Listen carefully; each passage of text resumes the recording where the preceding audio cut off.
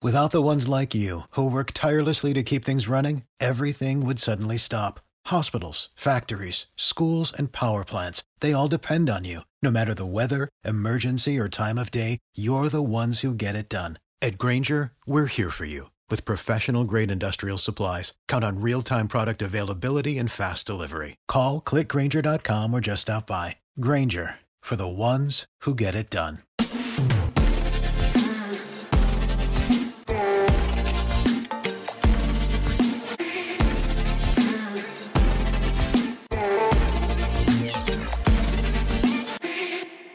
G'day and welcome to Australiana from The Spectator Australia. I'm Will Kingston. One of my favourite lines from the iconic British sitcom Father Ted is when Ted denies being a fascist by saying, "I'm not a fascist, I'm a priest. Fascists dress up in black and tell people what to do, whereas priests, more drink." The church doesn't really tell us what to do anymore, and fortunately the original fascists certainly don't. Authoritarians no longer dress in black. Instead, they cloak themselves in faux kindness and compassion. They aren't members of one party or religion. Rather, they are dispersed across a nebulous coalition that spans politics, culture, the media, and corporations. And whilst the threat they pose may not be as immediately obvious as the fascists of the 20th century, it is more insidious and perhaps just as dangerous. No one knows this better than my guest today, Graham Linehan. Graham was the co-creator of Father Ted, along with several other beloved British sitcoms, including The IT Crowd and Black Books. In recent years, he has been arguably the most famous victim of cancel culture in the UK for the heinous crime of advocating for sex-based rights. His memoir, Tough Crowd, has just been released. Graham, welcome to Australiana. Thank you. What a fantastic introduction. I couldn't have put it better myself. And I've been thinking very hard about this for a number of years. Well, that's high praise indeed coming from you. I watched your recent interview with Andrew Doyle last night.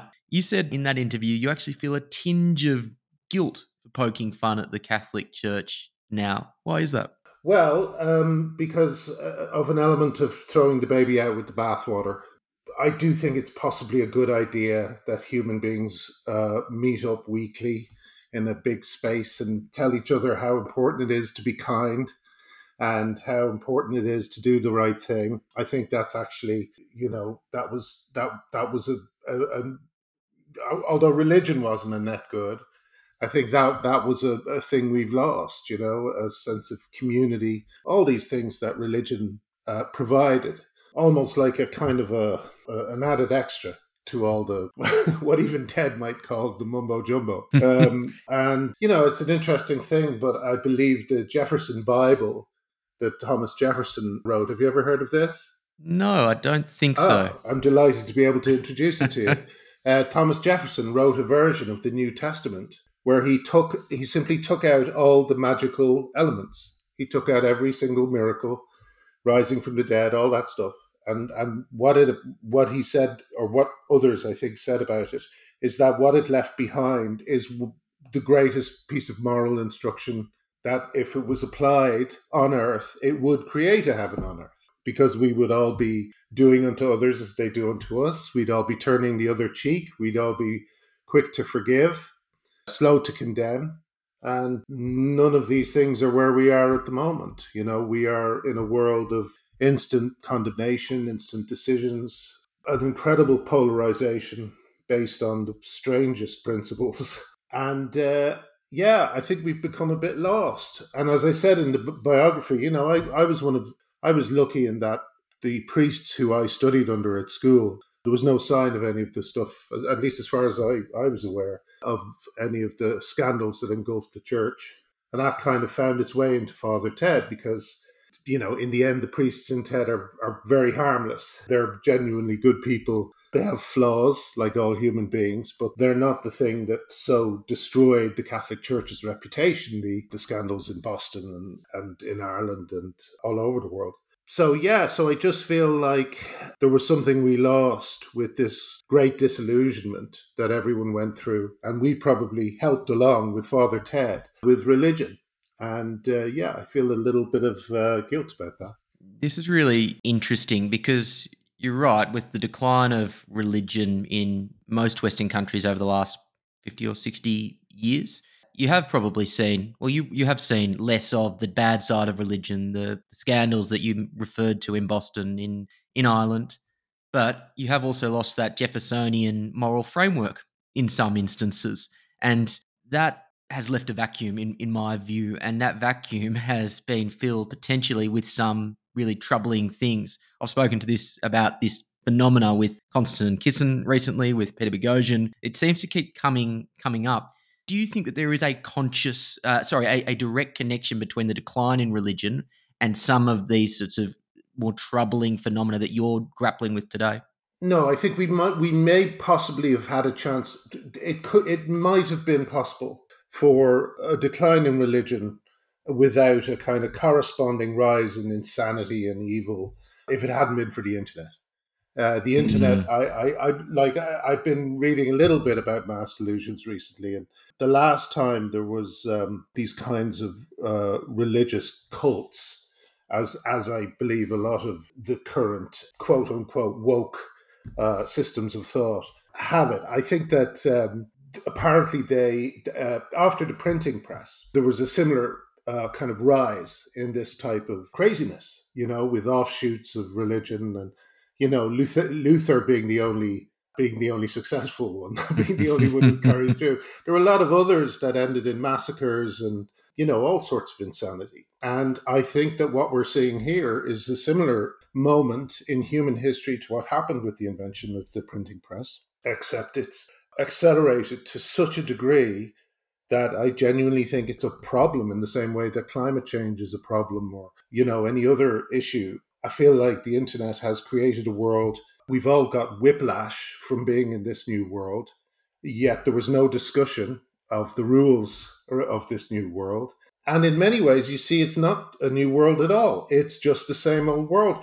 We've seen in recent days the most extraordinary anti Semitism just Mm. rearing its head. Absolutely extraordinary levels of anti Semitism after a massacre of 1,200 innocent people. And in the same way, misogyny has just been, over the last 5 years, and this was just the side of it that I've been fighting, misogyny just rose up like this most extraordinary monster that we'd all thought we'd defeated and took the most grotesque forms.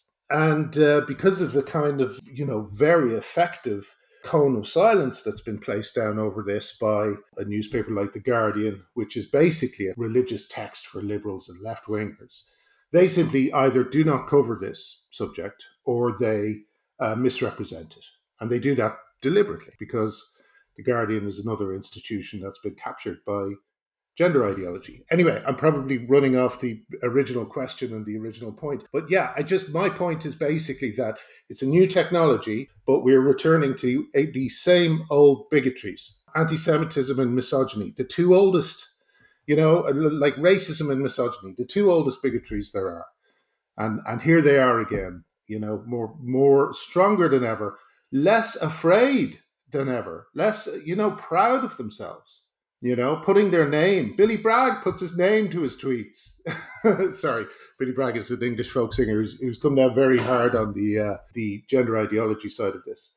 Yes, unfortunately, as a result of the internet, we are just as exposed to Billy Bragg via Twitter Yes, as of you would course. be. Yeah. But Yeah, you go mentioned, on. though, that we never really worked out the rules for this new technology, and that's part of the problem. It feels like, and belatedly, governments in the UK and in Australia now actually are trying to grapple with this. And this is, in the form of misinformation bills and how do you deal with harmful content online. And it raises the age-old questions around free speech and whether it's better to have bigoted, hateful views out in the open or whether to suppress them. How do we think about this challenge in the context of the internet? Well, here's the original, like the immediate problem is the clearest one I can think of, which is basically that for the last 5 years, a group of feminists have been demonized as hateful. They come under the name TERFs, and they're called trans exclusionary radical feminists. They're the women with whom I ally. And the very name is a slur because the idea that these feminists are trans exclusionary is a lie because they do not exclude women, any women, from their feminism, even if those women identify as men. So it's a smear and it's a slur, and what it actually means is you're not letting men into the girls' treehouse. You know, men want into the girls' treehouse, and you'll even see this 40-year-old men in their bios who suddenly decided to start cross-dressing and become part of this new sacred class, and they call themselves girl. What is going on there? You know, and so there's an already existing prejudice against these women that everyone just accepts. It's just been kind of accepted that they're evil. And then when the BBC talks about misinformation, or when someone applying hate crime laws talks about misinformation, you can bet they're not talking about undoing the appalling reputation destruction on this group of women, which means that they get bullied out of their jobs, they lose their livelihoods. I know a girl in her mid-20s who had a promising publishing career ahead of her, and now she's unsure of what her future is because she was destroyed by this movement. And I know so many people like this. It's not just like J.K. Rowling or me who gets hurt by this stuff. It's mainly women and men who, you know, they can't afford to take out legal action. They can't, they can't afford to lose their income, but still they take the fight on, and they suffer terribly because of it. Specifically when it comes to more high profile people caught up in this, one of the themes that I'm fascinated by is the narratives that form around people and form around them so quickly, and labels that get attached to them. Graham Linehan, anti-trans activist, or Graham Linehan, women's rights campaigner, depending on the audience. Or whether it's in Wikipedia. Exactly, which, you know, I've heard you say gets changed, 15 minutes after any attempt to change it to women's rights activist, it gets changed back to anti-trans. This is a not so subtle segue to pull us back to where you were before this narrative formed around you with respect to, I guess, the current culture wars that we're talking about. And that is as one of the most successful screenwriters in British television. I mentioned the book. The first half of the book goes to that. And in a more sane world, the whole book should be a story about Father Ted and black books and all that good stuff.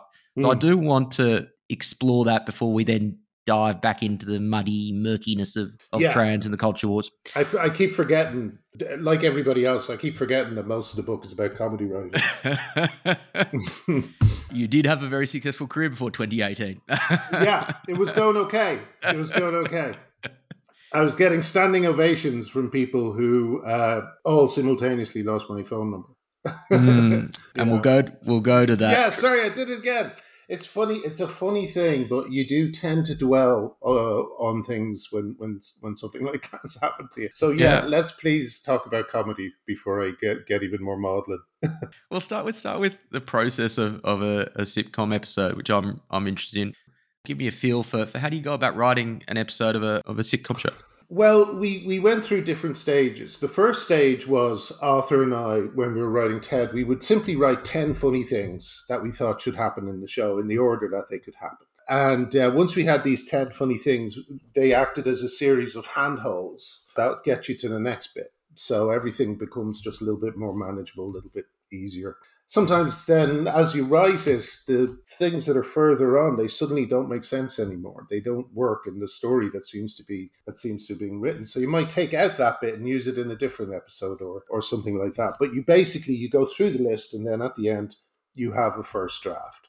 That's interesting. So it's not necessarily a story as much as a series of funny bits that you then piece together into a story. Is that right? Yes, but they have to have a kind of some sort of unifying element. They have to be connected through theme or genre.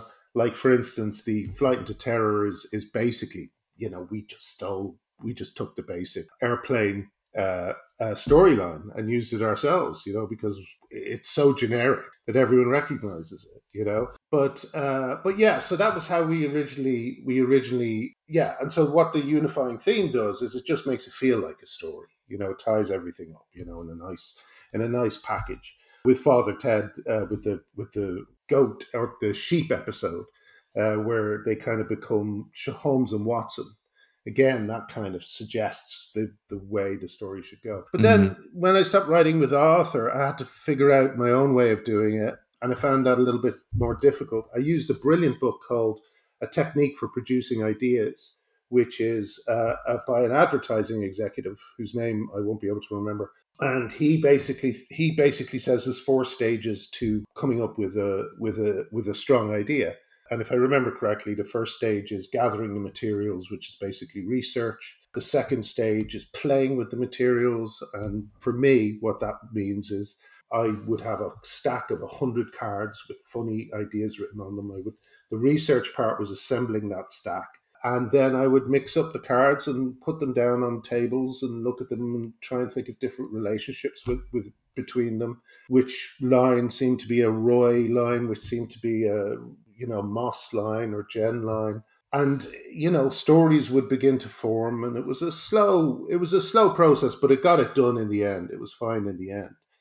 But my favorite process so far was discovered after that, and possibly directly as a result of the IT crowd, because I think Dan Harmon used to like the IT crowd, who created this show Community and a few other, Rick and Morty. And I was very flattered to hear that he actually wrote his Dungeons and Dragons episode of Community after watching my one. But the thing is, I had begun to use his approach, which is he uses a thing called a story circle, which is so brilliant. And unfortunately, it's one of those things that you can explain it, and 100 people will have 100 different ideas of what I'm talking about. But it's essentially just you draw a circle, draw a cross in the circle, and there's a progression around the circle. Everything above the circle is in the normal world. Everything below the circle is the trailer for that week's episode, right? So you're progressing through this, and there's a number of stages to it, like I think 8 stages. And it's just a fantastically simple way. What I would do is I would draw the circle, and I would say, okay, what's in the bottom half? What is the trailer for this week's episode? They're the hooks. They're the things that are going to get people watching. Yeah, exactly. And it's what it's about, So it's like this week is about Ted is mistaken for a racist. This week is about Dougal becomes a milk float guy. The ordinary world is the bit at the start and the end where they're just being priests again. But the special world is everything that people remember about the episode Speed I've 3. got it. And everything they remember about the episode of... I've got it. Yeah. So it's a fantastic system. It has a number of other ways you can use it. You can have a story circle for every... In fact, you do have a story circle for every single character in the show. And so you can kind of use a very, very basic idea of what a story is, simply to take you, again, to the end of a first draft. And that's the important thing. If you get to the end of the first draft, the job is done. What's that thing? I think there's a phrase: "A job begun is a job half done." That's what a first draft is. That's when you start to. There's a brilliant quote someone said: "You have to write the ending to know what the start should be, but you have to write the wrong start to get to the ending." Well, you said in the book yourself that writing is rewriting, and writers who don't write are a liability. Rewrite her liability, yeah. Yes. Expand on that for me. Expand on the rewriting process. Well, the first draft is, I think, another quote I heard about writing. I'm a big fan of tips on any subject. I love computer games. That means I have to watch lots of videos on how to beat it and stuff like that. I love all that stuff. And writing is a bit like that for me. There's tons of things that I pick up from different people along the way, and I kind of add them to my own theory. And one of them is... someone said that a writer is a sculptor who has to make his own clay. And the clay is your first draft. Maybe you get lucky and the clay kind of immediately looks like a statue of something, like an elephant or a giraffe or a horse. And maybe it just looks like a big lumpy mess. And you have to start digging into it to see what's hidden in there. What is the final sculpture that's hidden in the clay that you've provided? And sometimes it's really close to the original. Like to continue the analogy, when we wrote Flight into Terror, it just came out a fully fledged horse. It just looked like a horse. We were like, hey, it's there. It took us 2 days, and we barely rewrote it. And how do you know that? Is that just that's instinct? There's a couple of things. Well, there's a few different things. Yeah, instinct, but also sometimes the story won't let itself be told. Like we had one episode, again, I did speak about this with Andrew, but we had in the book, but we had one episode where it ended up, the show, we had a title, The Beast of Craggy Island, and we had a predicament, which was Ted and Dougal trapped in the top floor of a bus by a small yapping dog who's down on the bottom floor. That was all we had. And we couldn't get them down. We didn't know what the end of that story was. So we kind of went back and we thought, by then you've written about 15 pages, right? And you've started off a few storylines, and you're somewhat invested to this idea that you've come up with. And also, it's been hard to write. It's been hard to get to this point. So you're emotionally attached to it because you don't want to go back to the start and do the same kind of work, right? But that's not what happens. If you throw away a bad idea, and it wasn't a bad idea, we just couldn't make it work. We kind of discovered that, we have a title, The Beast of Craggy Island, and we have a relationship with Ted and Dougal of Holmes and Watson. Holmes being the genius and Watson being the kind of, why, you're extraordinary. But that acquires an even funnier kind of shadow when it's Ted and Dougal, because Dougal is almost the stupidest person who ever lived. So he just thinks Ted is a genius most of the time anyway. So then suddenly, as I said in the book, the small yapping dog disappeared, and in its place was one of the funniest speeches we ever gave Dougal about the Beast of Craggy Island.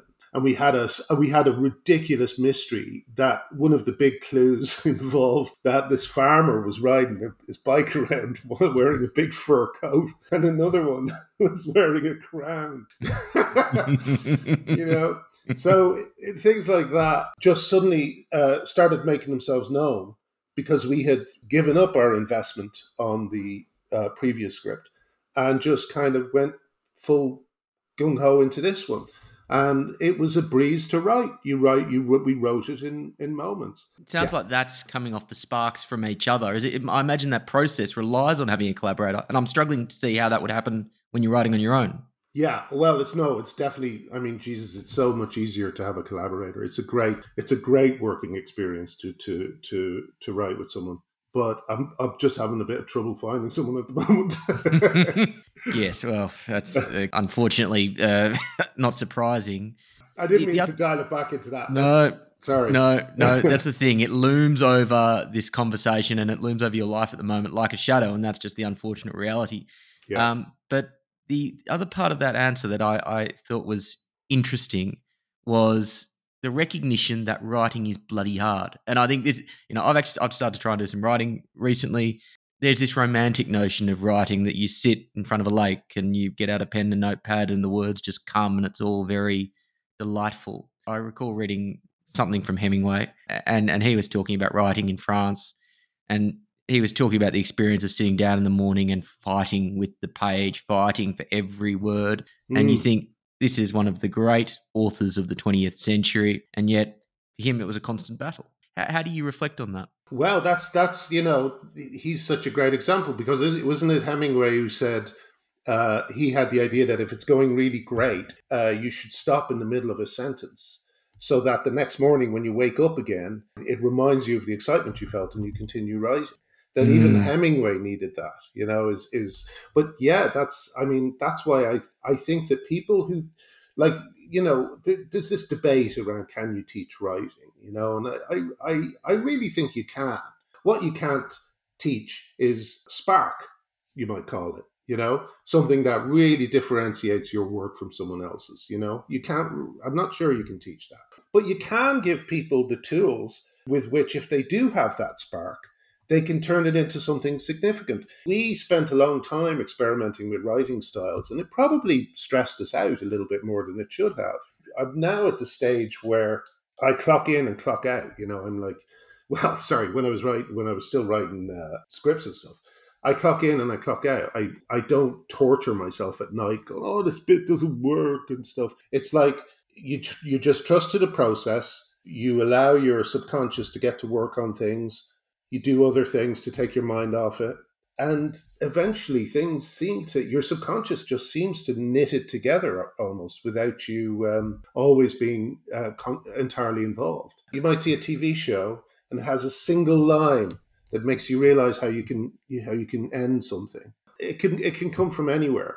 And it's one of the great things about making a TV show when you're in the latter stages and the script has gone through a number of drafts, but there's still things that aren't quite working or aren't quite there. Or this was funnier in my mind. I don't know why it's not working now. And there's a lovely process at the end of it where you just in the shower thinking about it. You're thinking about it when you go to bed at night. You're kind of giggling to yourself most of the time because you've just realized a joke that will just kill. Things like that. It's a lovely, lovely way to live your life. Yeah. But I imagine it also requires a bit of trust in that phenomena that it will eventually come, which I imagine probably comes with a degree of experience. Yeah, but also I think it's one thing I try and do is you have to set out on whatever journey you're taking with something you can rely on. A premise or a central character or a. It doesn't matter what it is as long as there's something there. If there's not something very almost precious or holy even at the center of it, then I tend to move away. I've done pilots, like I did a pilot with someone, a wannabe comedy. Well, no, I better not say that. But I did a pilot with someone and it didn't get picked up, and he went insane. He just thought that everything you do goes all the way, and it's like, well, yeah, but I can't figure out what's wrong with this. Neither can you. So what are we supposed to do? Take it to series, work on it every week when it's got a kind of wobbly premise, so we don't know what the show is. We'll be living in hell. Yeah. So Yeah. yeah, so it happens sometimes, but it's worth getting it right because when it does go right, then it's a joy to work on. People love watching it, Mm. most of the time. And yeah, but you have to have that special thing. I did a show called Count Arthur Strong over here, and it was Steve Delaney as Count Arthur that I thought was just so precious and extraordinary that it was worth trying to create a show around him, and it was worth trying to force a premise into existence. And we had this premise. It was interesting. We wrote the pilot, and the premise took up 10 pages. 10 pages of how Count Arthur met this other man in his life, the son of his old comedy partner. It was already a bit too complicated, you know what I mean? So we wrote 10 pages of this, them meeting up. And we just, thought we have to wait 10 pages before we see them together. And so that we boiled it down and boiled it down and boiled it down until it finally became, I think, a pre-credit sequence. So the premise wasn't as strong as the worst priests in the world live on an island together.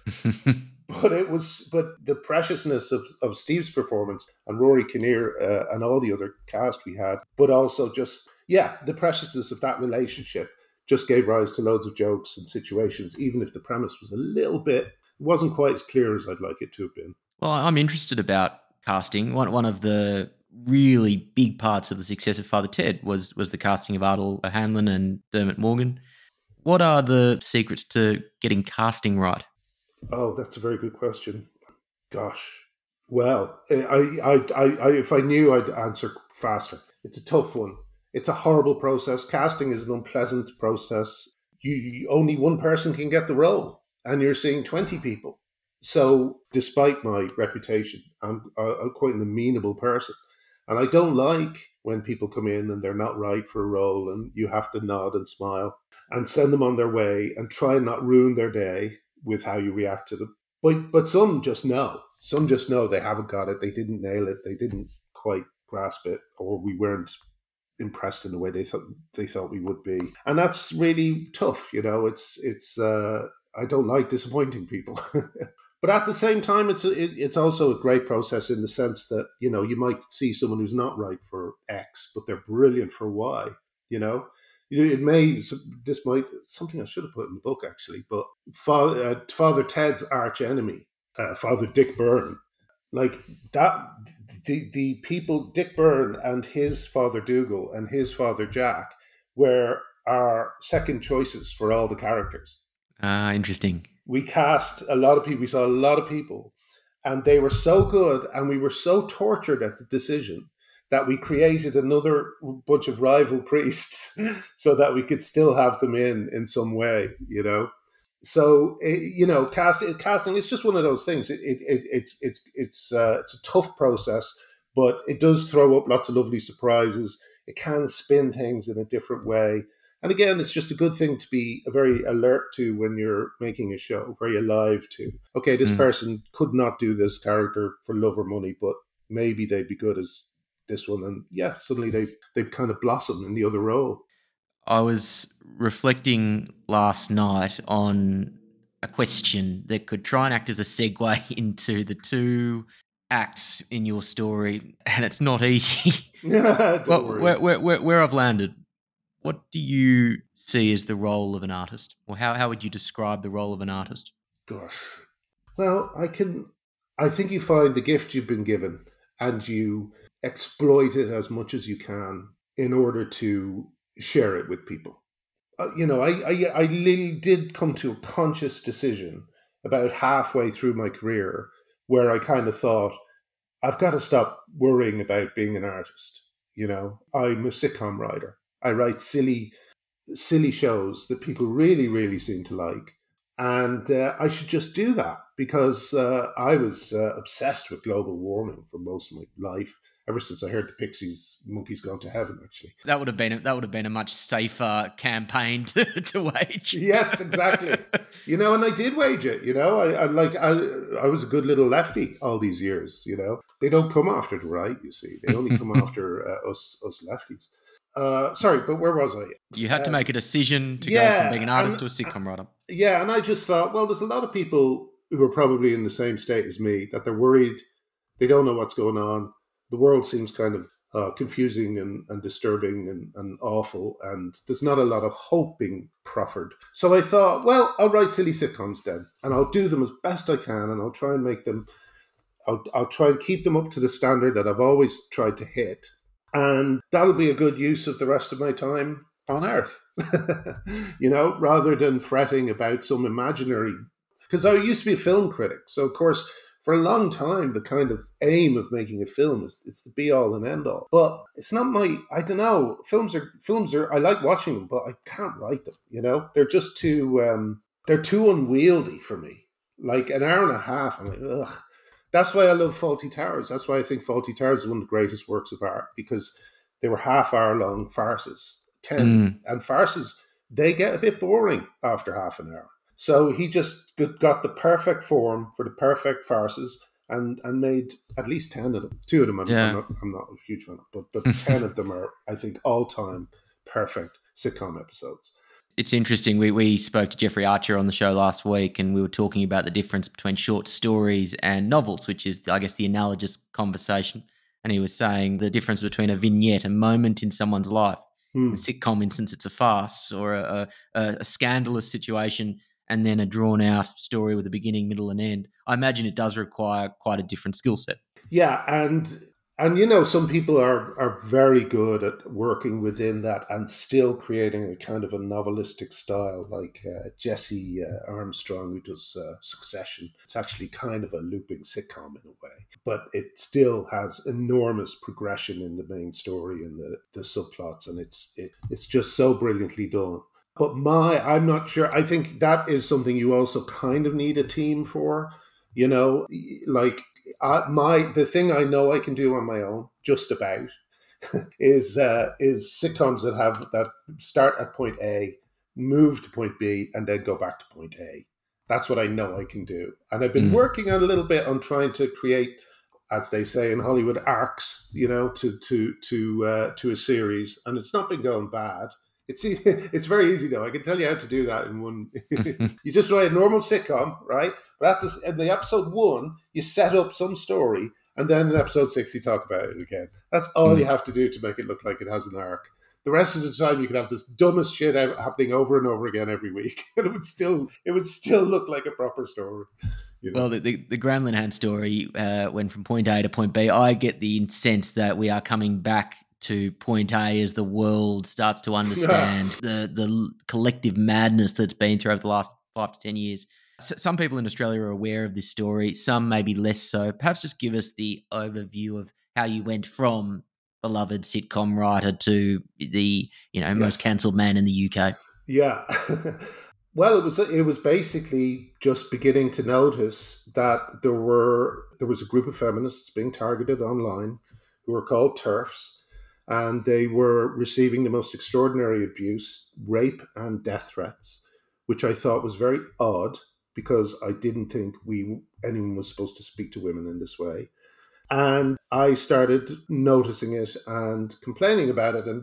And while I did that, I discovered more about what these women actually believed.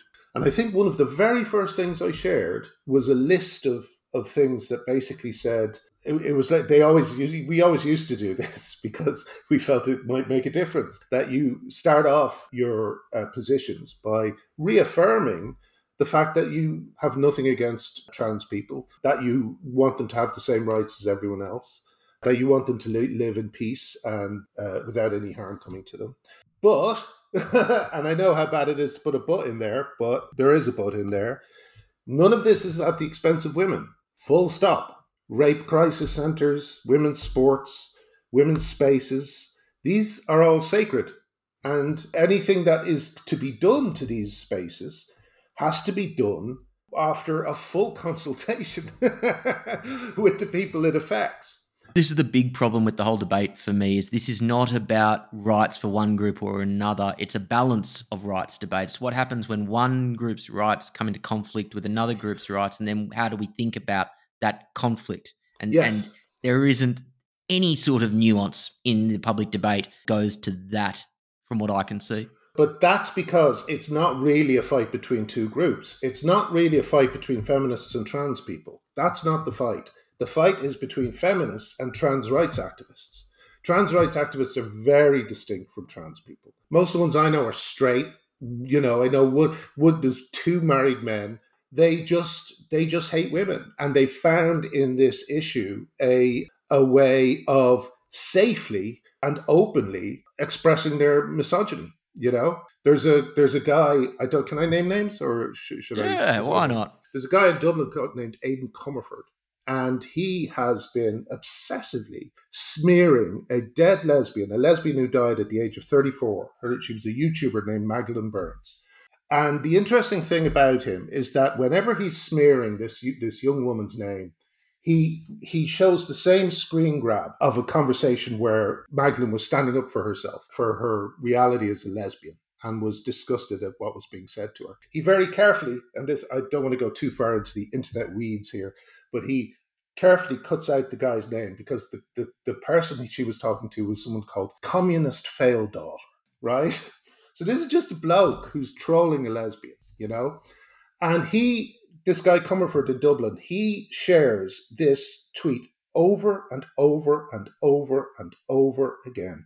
And she made, 100 videos that are all funny and charming and make her points exceptionally well. He never shares any of them. He would never dare share any of them because his only aim is to destroy the reputation of this dead lesbian. And so that's who I'm fighting against, men like these. And there's other men who, there's various stages, levels of there's some good people doing this. There's some people who think they're doing the right thing, who think they're being good allies. But unfortunately, their very good nature is being used by men who are anything but. I put in the book the story of my harassment by Stephanie Hayden, who is a con man who harassed me for years and was a major part of my reputation being destroyed and my marriage breaking up. He released my family's home address. These men have nothing to do with transsexuals. They have nothing to do with transsexuals.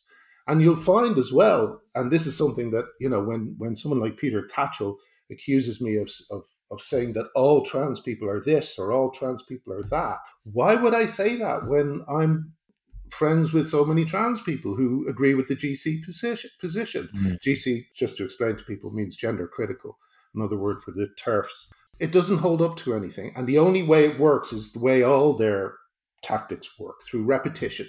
Like trans women are women, Amnesty International writing out trans women are women 5 times, which they have to keep doing because it's not true. And it's the only way that they can get people to repeat it is by repeating it themselves, Something that's so jarring about what you've just said, which I really struggle with, and I think it's a big reason why these sorts of ideologies continue, is the disconnect between the brand of the ideology and then the methods they use to try and propagate them.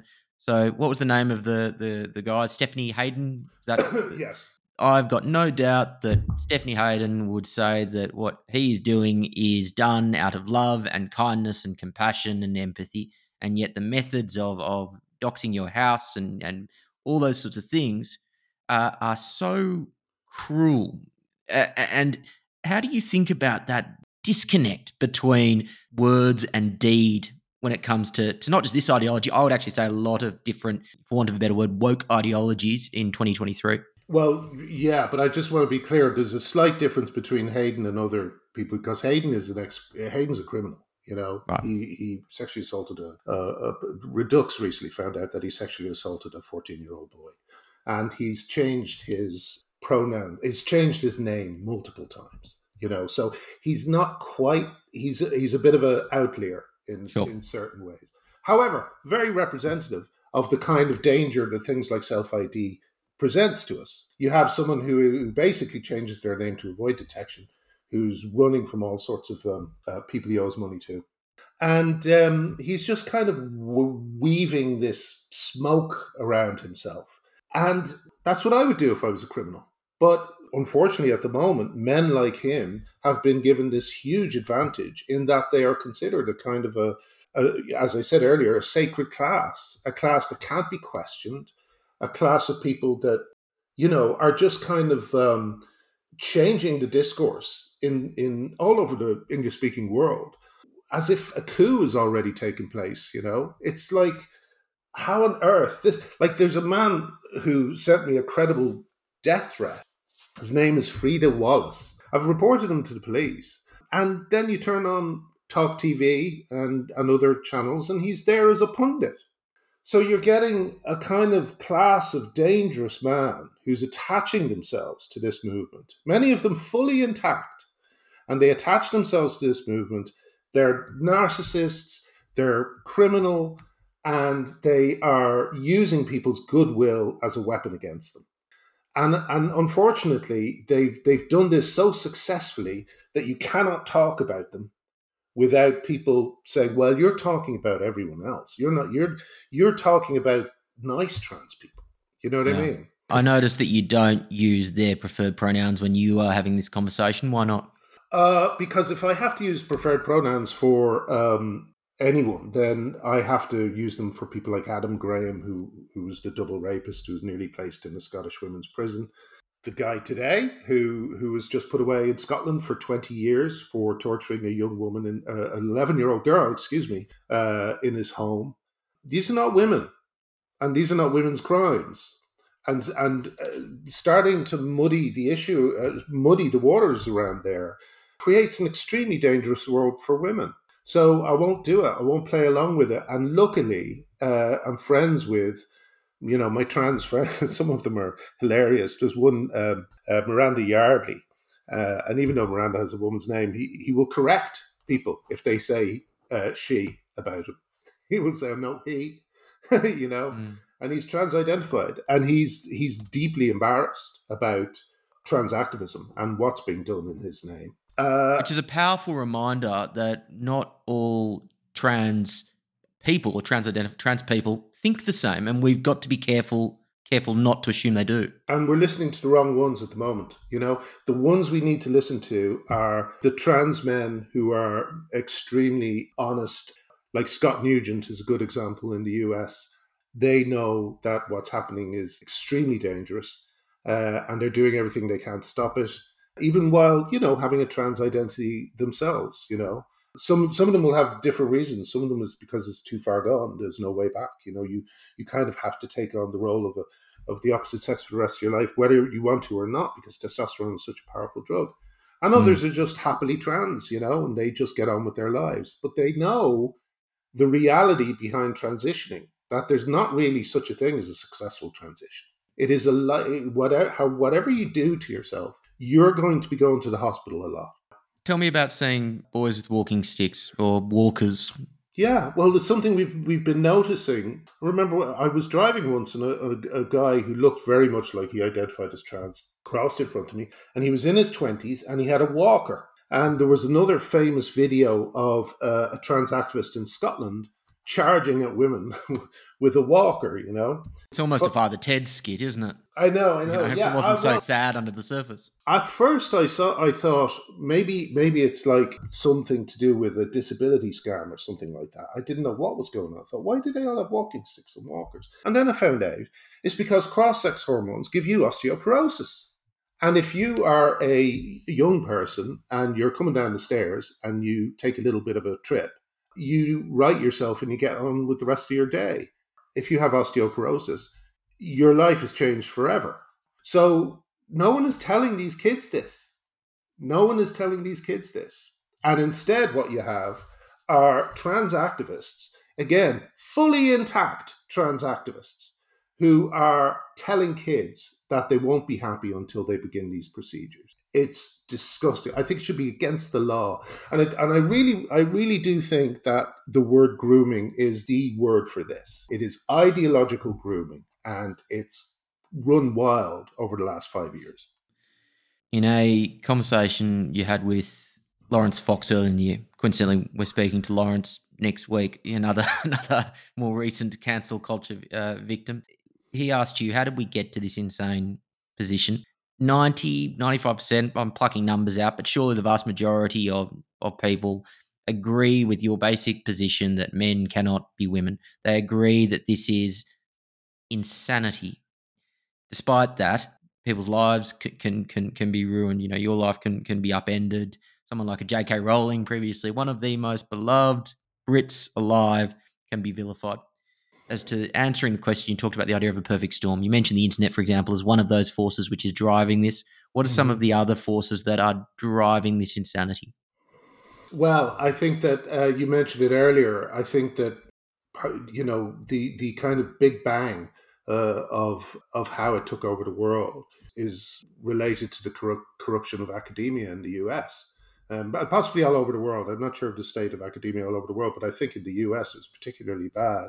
I think that the UK and Australia are downstream of the US in these issues, unfortunately. That's exactly what I mean, and I think I say it in the book, but these academic insane ideas, they trickle down. And they've been trickling down through the internet, through teachers and academics and professors and all sorts of people who one would normally expect to know better and you would hope would be the storehouse of the wisdom of the world, these institutions. And instead, there's been a kind of a weird corruption of them where, to give a very quick rundown of why Peter Boghossian keeps coming up, but he was part of a group of academics who ran a prank where they submitted all these fake papers into various... The conceptual penis was one of those papers. Yes, into various academic journals. And they used, they sprinkled around meaningless jargon from gender studies and other critical race studies and things like that. And they got them accepted. One of them was literally a translated chapter of Mein Kampf, and it was accepted in a peer-reviewed journal. So they proved that there was being built in US academia a fake body of knowledge, a body of knowledge that's not really based on anything, that originates from some very dodgy people a lot of the time.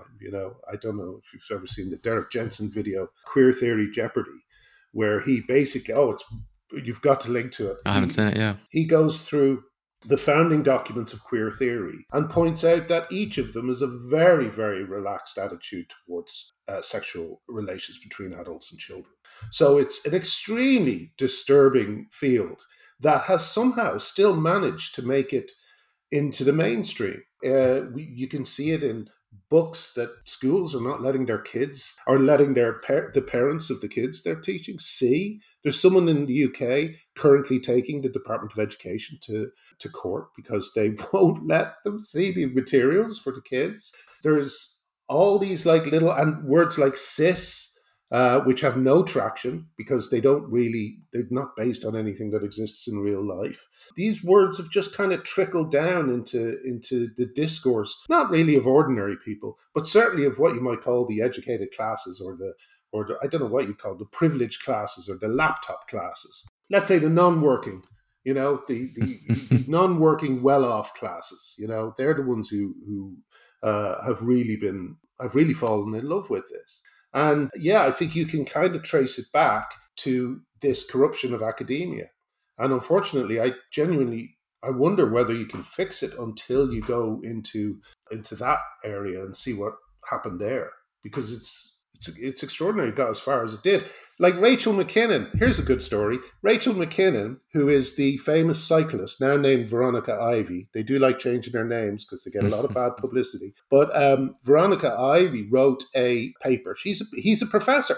He's a professor as well. And his paper was called, "Yes, the Emperor has no clothes, but you shouldn't mention it." You know?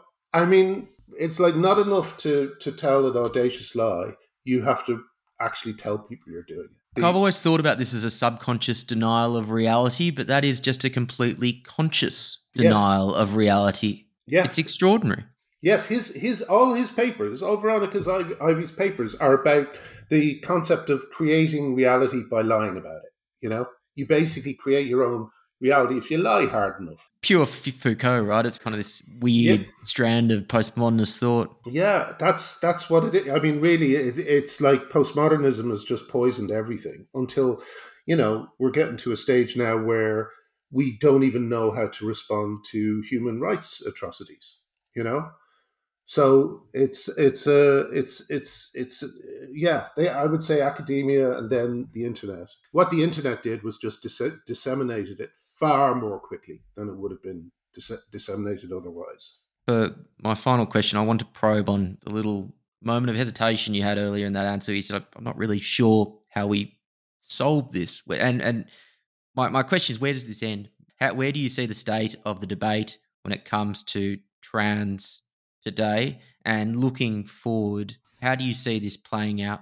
Well, it's unfortunately there's the range of people who have investment in it makes it a very difficult thing to deal with, because you have young kids who were genuinely fooled because adults didn't tell them the truth and told them a terrible lie. They're the ones who my heart breaks for most of all, and I just don't know how anyone would be able to pick up the pieces after being lied to by the whole of society.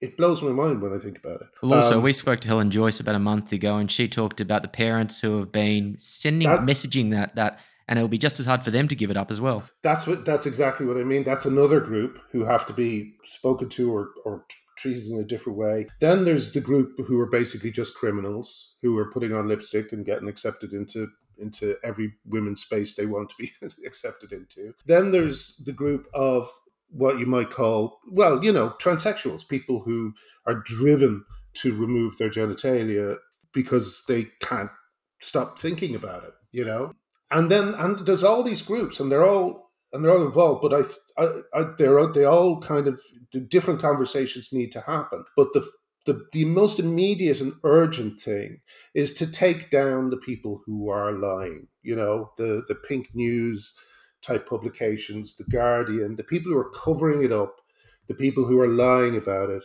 the people who are telling these young kids that feminists hate them, that J.K. Rowling hates them. That's what needs to be addressed first, and an incredible misinformation campaign that's been running now for about at least 7 years, So, yeah, once that's done, then hopefully those kind of painful but necessary conversations will be able to take place. Is hoping. Graham, I hope it wasn't obvious. I was up quite late last night binging on Father Ted. First time I've watched the show in years. It was such a lovely little reminder of maybe a time when we were a bit more forgiving, a bit more irreverent, and I think kinder. And I think there is so much in that show that is a salient lesson for us today. So congratulations on that, on your career, and on the book. Beautifully written, which as a writer I would expect, but it's also very honest. It's very funny, and I think it's a very important contribution to this debate that we've been talking about. Thank you for coming on Australiana. Very happy to. Thank you so much. Thank you very much for listening to this episode of Australiana. If you enjoyed the show, please leave us a rating and a review. And if you really enjoyed the show, head to spectator.com.au/join. Sign up for a digital subscription today and you'll get your first month absolutely free.